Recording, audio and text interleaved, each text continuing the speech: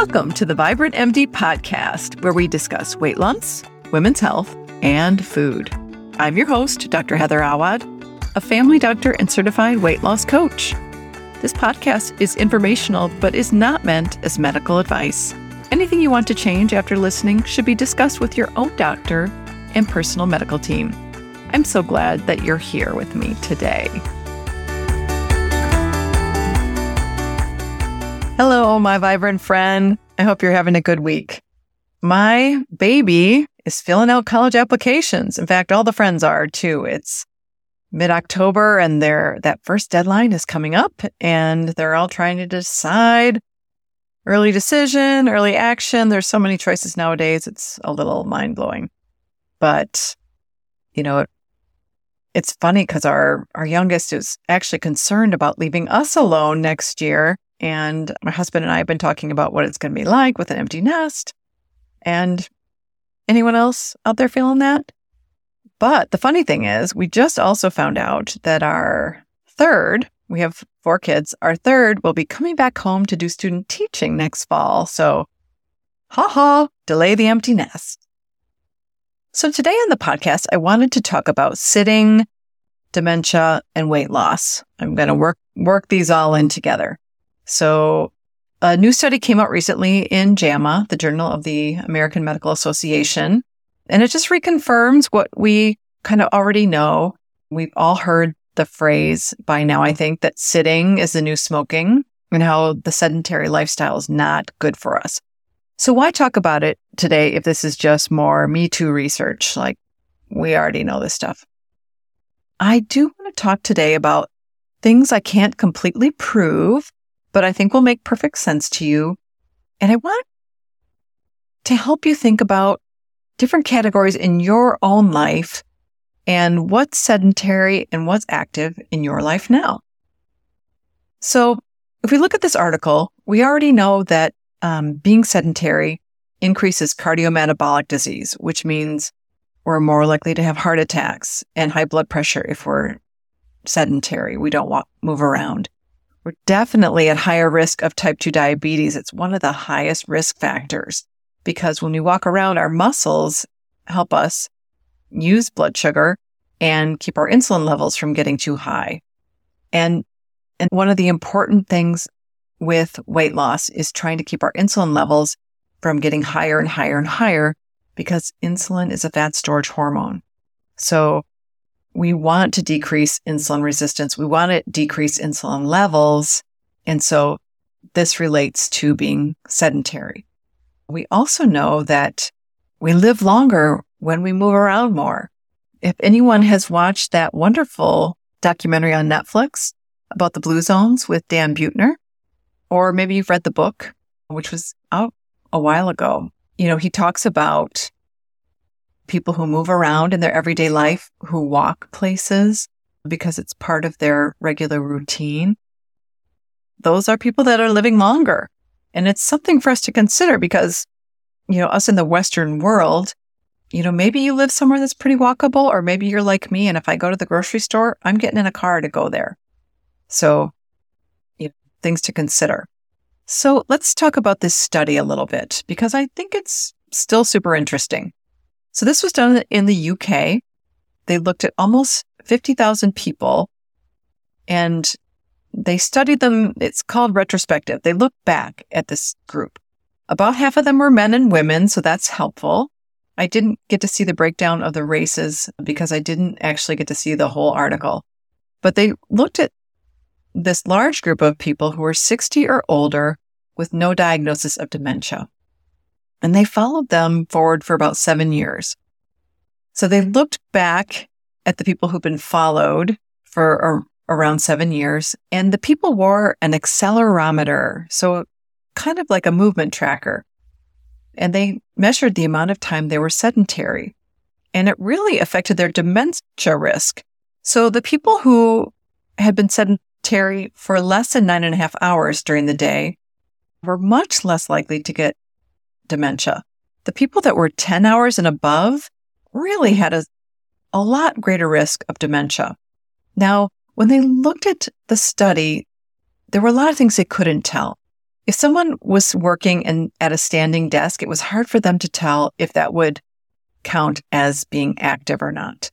And even when they looked and found that, 10 hours or more of sedentary time was associated with a much increased risk of dementia, and under 9.5 hours was much better, there wasn't proof of a cause. These two things were associated. Now, we're not surprised by this, though. So even though this study doesn't prove it, it makes sense because we have all this other data about diabetes and cardiac disease and shortening our lives. So this makes sense even though we don't have proof of cause. Now, why I bring it up is I want to point out for you that a lot of the people that listen to this podcast are women in midlife and beyond. So when you hit 50, you start looking at your older relatives, and you're not just thinking about what diseases they have. You're thinking, which diseases do they have that I'm going to get? Do you have dementia in your family? Do you have cardiac disease and type 2 diabetes? What are things that you can personally modify that will decrease your risk? And we can do this along with looking at weight loss goals. So health and weight loss goals can often go together.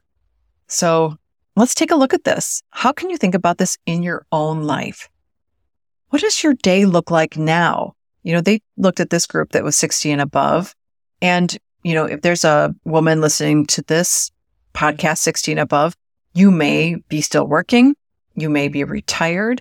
I don't know. But if you're between 40 and 60, it's a good time to take a look at this as well. Now, a lot of my clients are like me. They are business owners, so they spend a lot of time at desks. And so I have really thought about how much I sit at a desk nowadays. An interesting thing that I read recently was in the book 10X is Easier Than 2X by Dan Sullivan and Dr. Benjamin Hardy.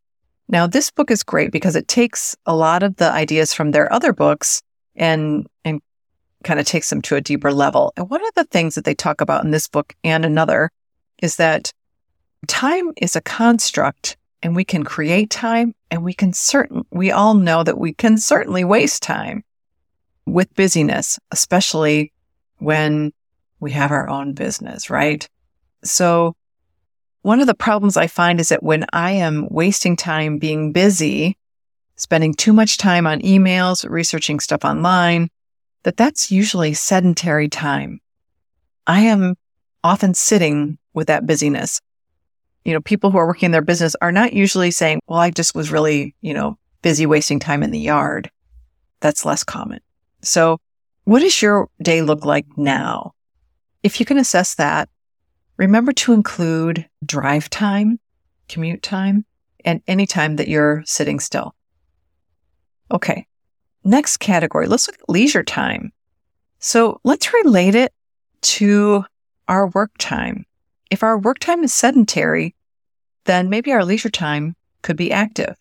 If our work time is active, then our leisure time can be more sedentary. I used to work in nursing homes. I was walking around, climbing up and down stairs. I was crouching down on the floor. I had some driving, but it was pretty active. And at the end of a really tired day, I just wanted to sit, let my kids and my pets crawl over my legs. I was very happy to watch TV or watch a movie. And one of my hobbies in my leisure time was writing. So I love to pull up my computer and write a story. But now, when I've spent the whole day sitting at a computer, I don't want to sit and write a story anymore. How does this play out for you? If you sit a lot, do you still like watching TV? Do you still like spending a lot of time on screens, sitting down after a long day at work? Is there something different you could do? Maybe you meet up with friends for a meal or at a coffee shop, and could you switch that? Could you walk around a lake together? Could you meet up and walk to the coffee shop, grab a hot beverage, and walk home? Is there a sport that you've been meaning to try? You could change around your leisure activities. Now, I do want to add in one more thing that I didn't mention about the study they did that was interesting was if people exercised, it didn't change their risk if they were still sedentary for 10 hours a day. So you can't, you know how you can't outrun a bad diet? You can't outrun a sedentary lifestyle. So you can't go for a run in the morning and then sit for 10 hours and believe that you've reduced your risk of dementia. So this study showed that whether people exercised or not, the hours spent sitting really affected their bodies. It was just kind of the total amount. So does that make you think different about your exercise in your leisure time? Something to think about. Okay, next category where we need to think about, are we sedentary or are we moving around? House chores. And I'll even call these also family chores. Maybe you're helping out a parent, or you have things that you do in your home. Or maybe you don't do any of your own house chores. Think about what you hire out and how you feel about that. Are you sitting and watching TV because you've hired out your yard work? Would you be better off doing something active? Is there something you want to take back again? I was actually thinking that, the last number of years, we've always had teenagers at home. So usually one of them was mowing the lawn for money. And if they weren't available, we were paying the neighbor kid to mow the lawn. And the funny thing is that now I think, now that I sit so much, maybe I should be mowing the lawn if my kid doesn't want to do it. And I should hire out sitting and folding laundry because that's sedentary. I don't know. I haven't totally worked that one out for myself, but I thought I should bring it up so you could think about it for what you're doing for your chores. Next category is volunteer time. I don't want to tell you that if you sit all day that you should not knit, crochet, and make quilts for, maybe you're doing that for charity. But do notice what you do in your volunteer time. Is it sitting in committee meetings? Because it's a lot of thinking work. Would you enjoy carrying boxes at the food bank? Would you enjoy standing and serving a meal somewhere? Is there something that would have you moving around in your volunteer time? That might be a wonderful experience for you in your community, because we know that when we give to others that we receive so much back. But could you do it in a way where you're not sitting around? Interesting thought, huh? So I was just pondering these things as I was reading this article, so I wanted to bring them up to you. We know that people who are generally more active generally weigh less. We know that being sedentary increases your risk of type 2 diabetes, increases your insulin levels with insulin resistance, and those things work against weight loss. So I did want to just bring it back to weight loss here at the end. So like I said, it was an interesting article. There's nothing here I can completely prove to you, but it makes perfect sense, right? That, nothing new here. Sitting is still the new smoking. Not good for our hearts, not good for our bodies, not good for our brains. But if anything has changed in your lifestyle recently and made you more sedentary, can you think about changing some other categories of your lifestyle to be more active? And if nothing's changed, do you just like the balance of what's going on in your life? Do you think it's possible that you're at 10 hours above of sitting? Food for thought, and I hope you found this interesting. Thanks for spending time with me today. While I've got you listening, I'd like to invite you to work with me. Please join Vibrant Weight Loss so that I can be your guide on your final weight loss journey. We only go for permanent weight loss here.